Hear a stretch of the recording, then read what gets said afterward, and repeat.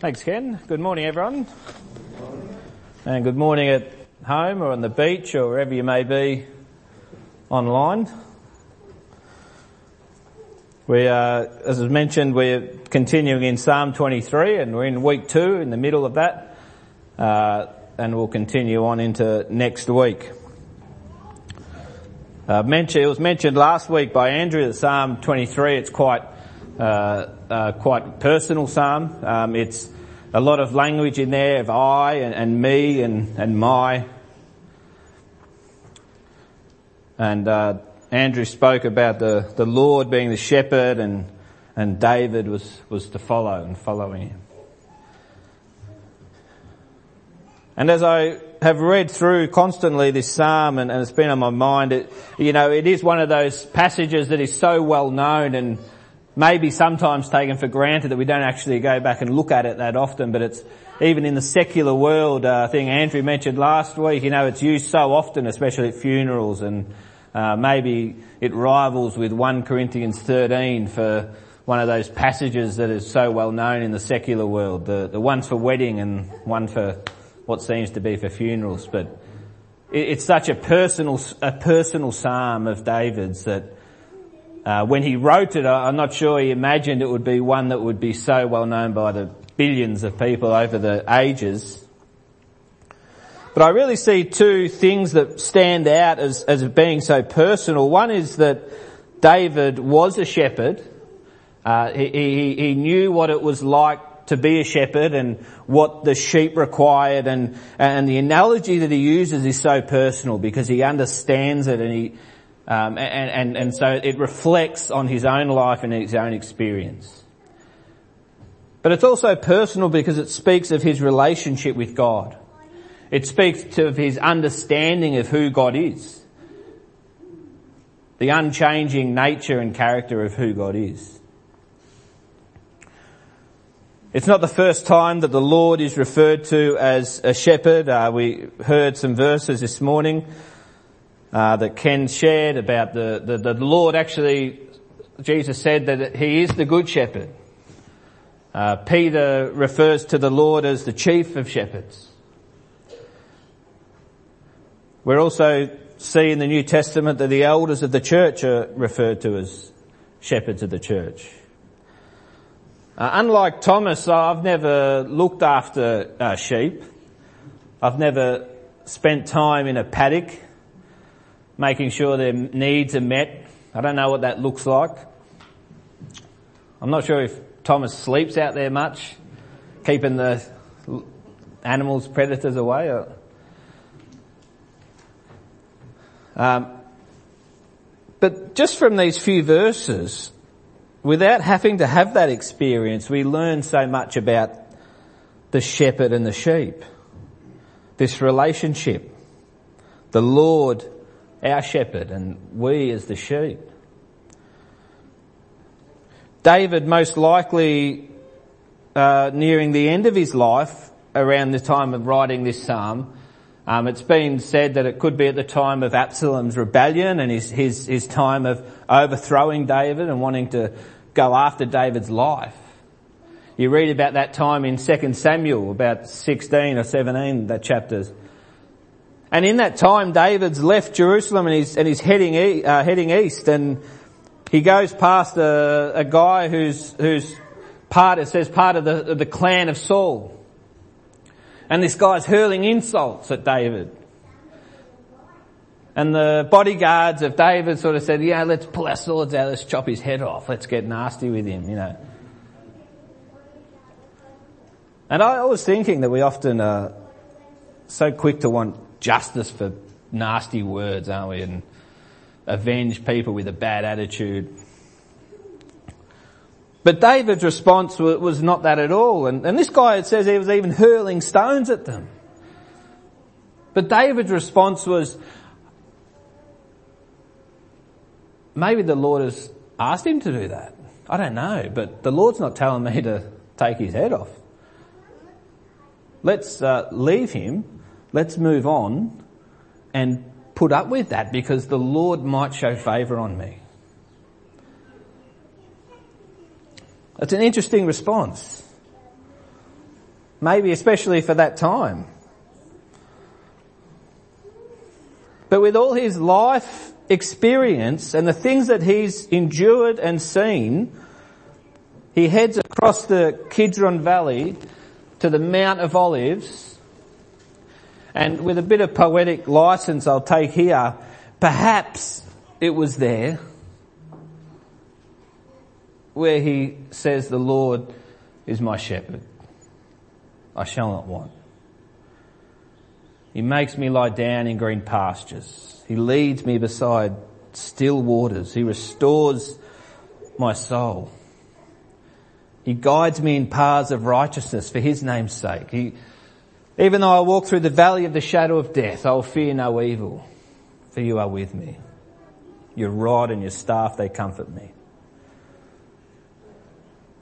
You prepare a table before me in the presence of my enemies. You anoint my head with oil, my cup overflows. Surely goodness and mercy will follow me all the days of my life, and I will dwell in the house of the Lord forever.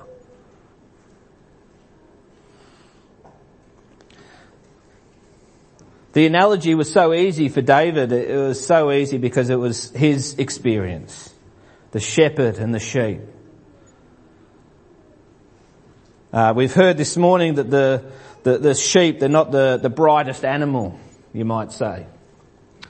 I don't, as I said, I don't know much about sheep, but looking into their character and their nature and reading up a bit about what they're like and hearing what other people have told me, I see that they're not a bright animal. They're not probably in the top 50% of bright animals, but they're a timid animal.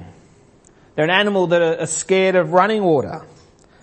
An animal that wanders off so easily. They can't really protect themselves.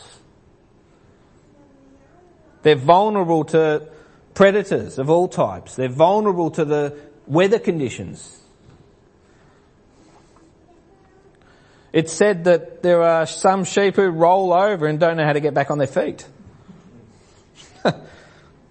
They're not that intelligent, actually. They tend not to be able to find their way back once lost. A pretty simple, sort of average thinking animal. I can see Pat's mind is thinking, oh, we have so much in common. Well, you know, spiritually, all those things are true of us, aren't they? Without the Lord, we are very vulnerable. Without the Lord, we're lost. We don't know how to make it back to Him by ourselves.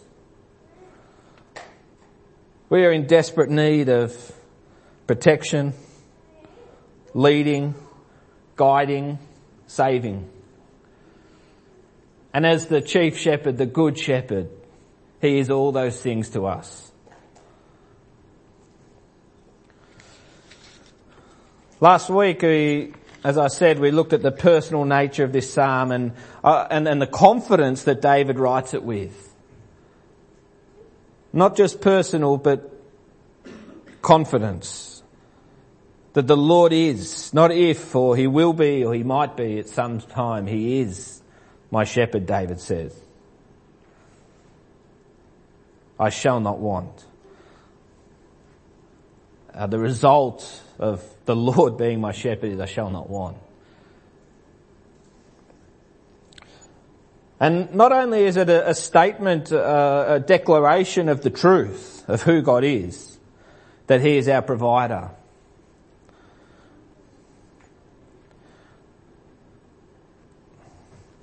I also think that, and I believe that goes hand in hand with a personal decision of David's and a personal decision for you and I to make, that not only will God provide, like Philippians 4:19 says,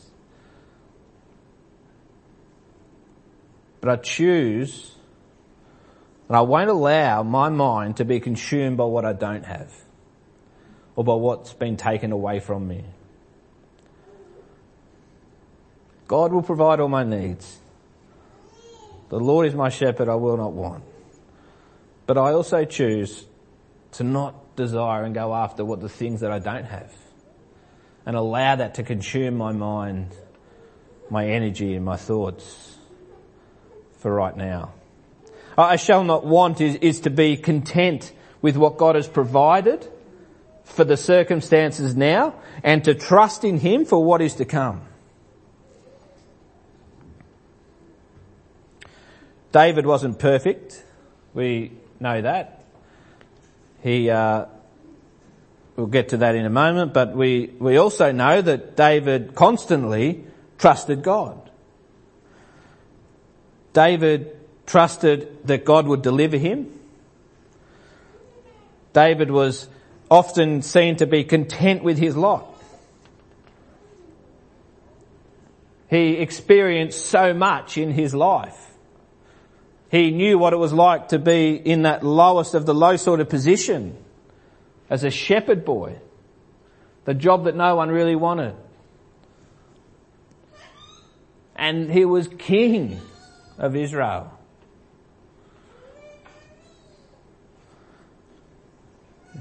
Within that, we have a man who lusted after a woman who was married and slept with her and had her husband killed. He wasn't perfect. You know, maybe you haven't committed those sins that David has, and committing adultery or murder, planning to kill. But maybe this morning you recognise that you haven't been content with what actually God has provided for you this morning.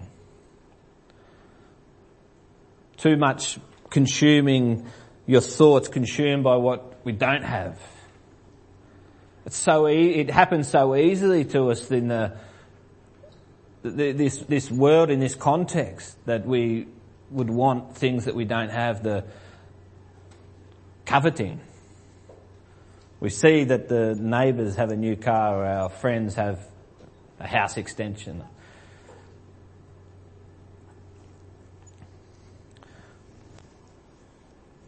Or maybe a university that didn't let us into the course we wanted, the friendship group that we're not in, the family that hasn't accepted us.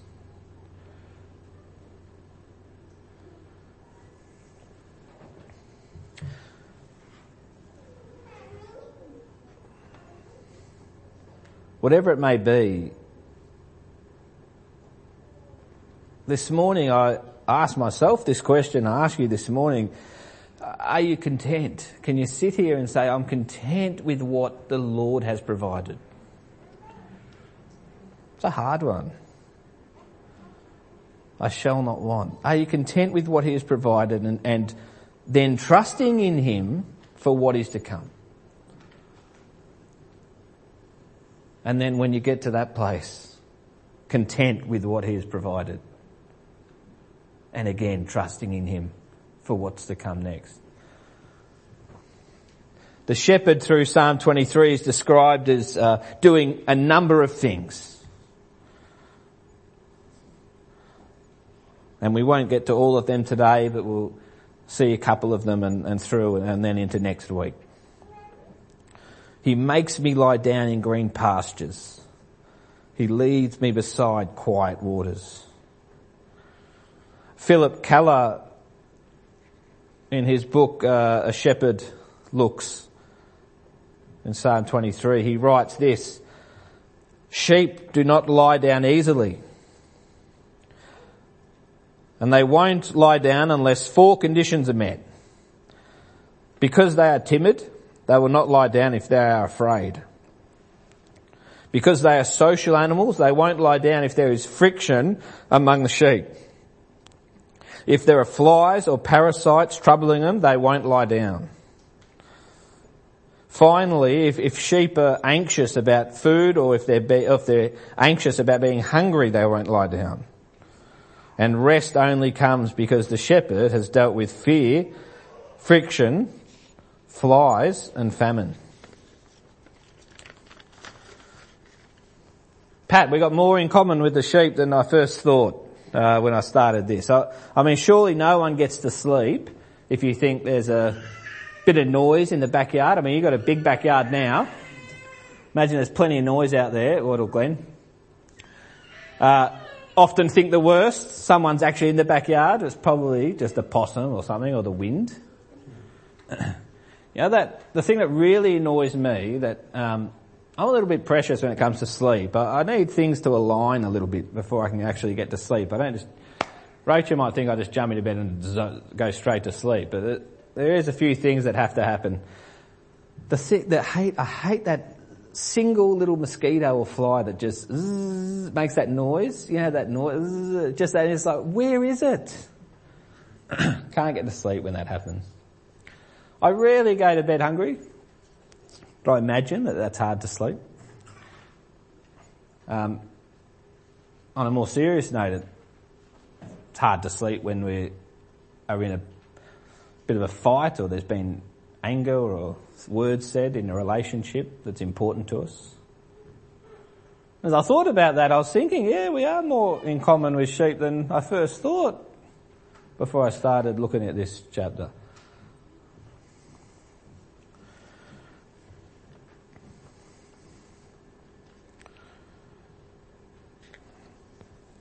And it's the shepherd who provides. The imagery through this verse and through the chapter is one of comfort.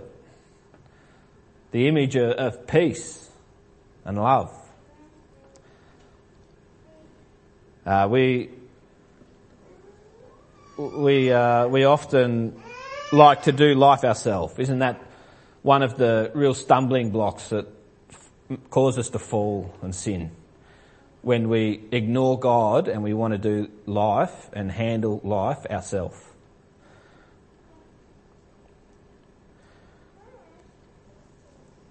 The words through here of lying down in green pastures and leading beside quiet waters for us in the context of today is a wonderful metaphor for the Word of God.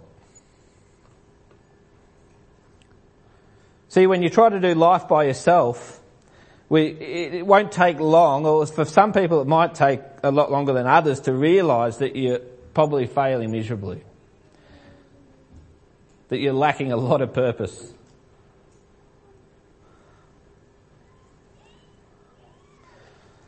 And eventually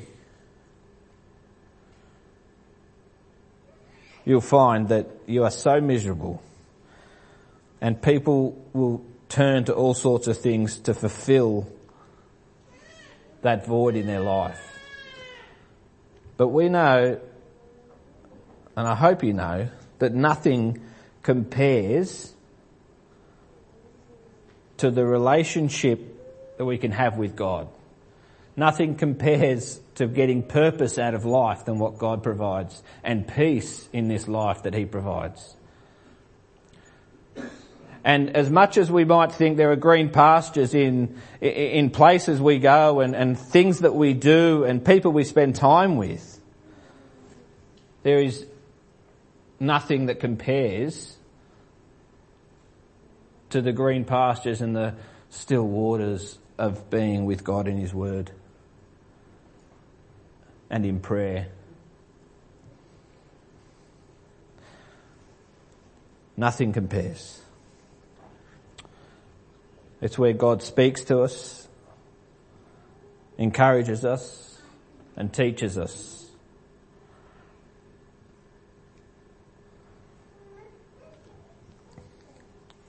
These 4 words are so interesting. He restores my soul.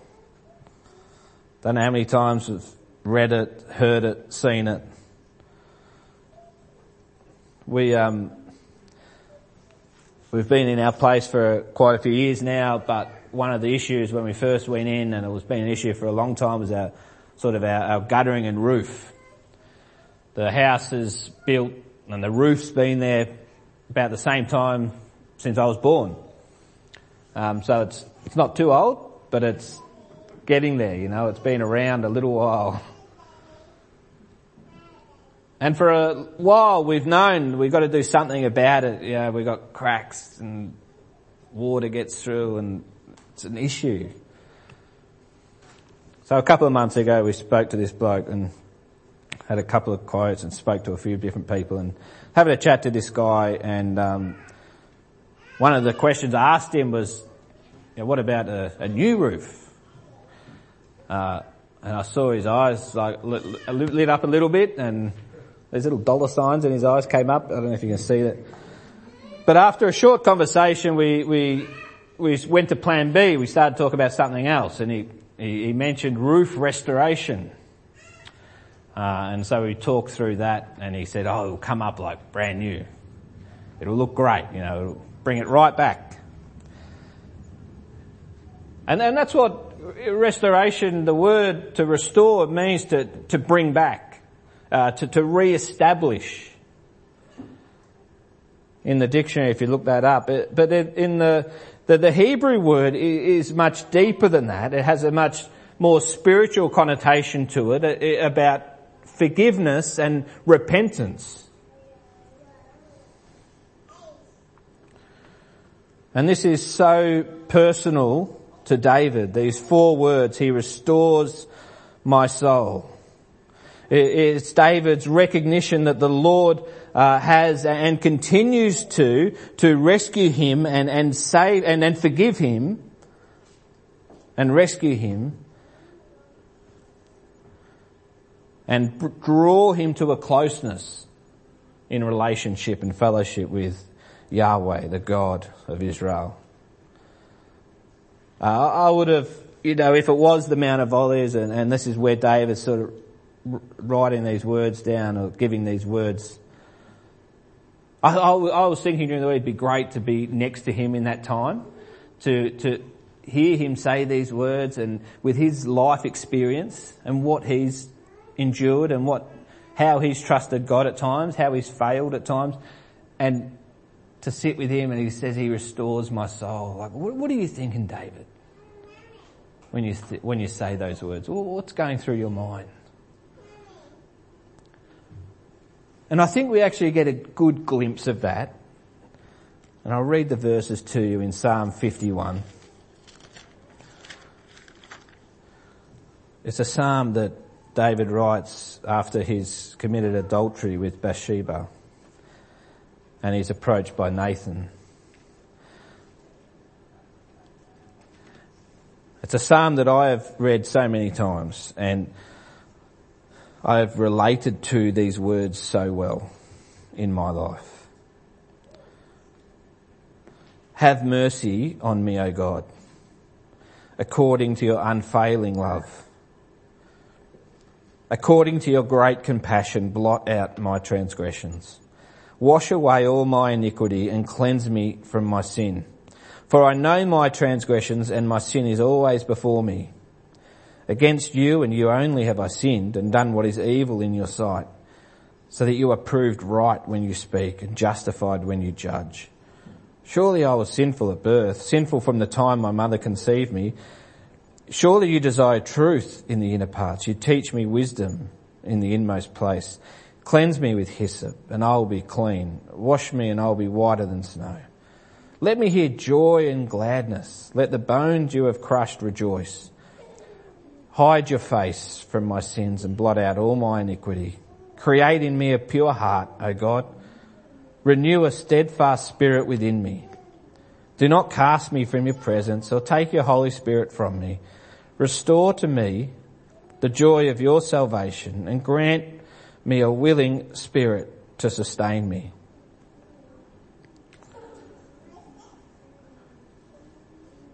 David recognises, as I hope you do this morning, that being restored is not something you can do. It's not something that he could do. It's something the shepherd can do for us. We can't forgive ourselves of our sins. We can't draw ourselves closer to our God. We can't rescue ourselves. What David needed and what you and I need is to trust in the Good Shepherd to restore us.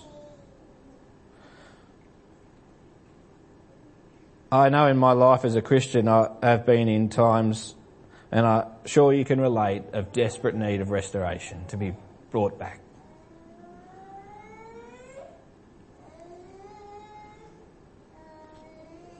And the shepherd brings healing to pain, forgiveness to sins,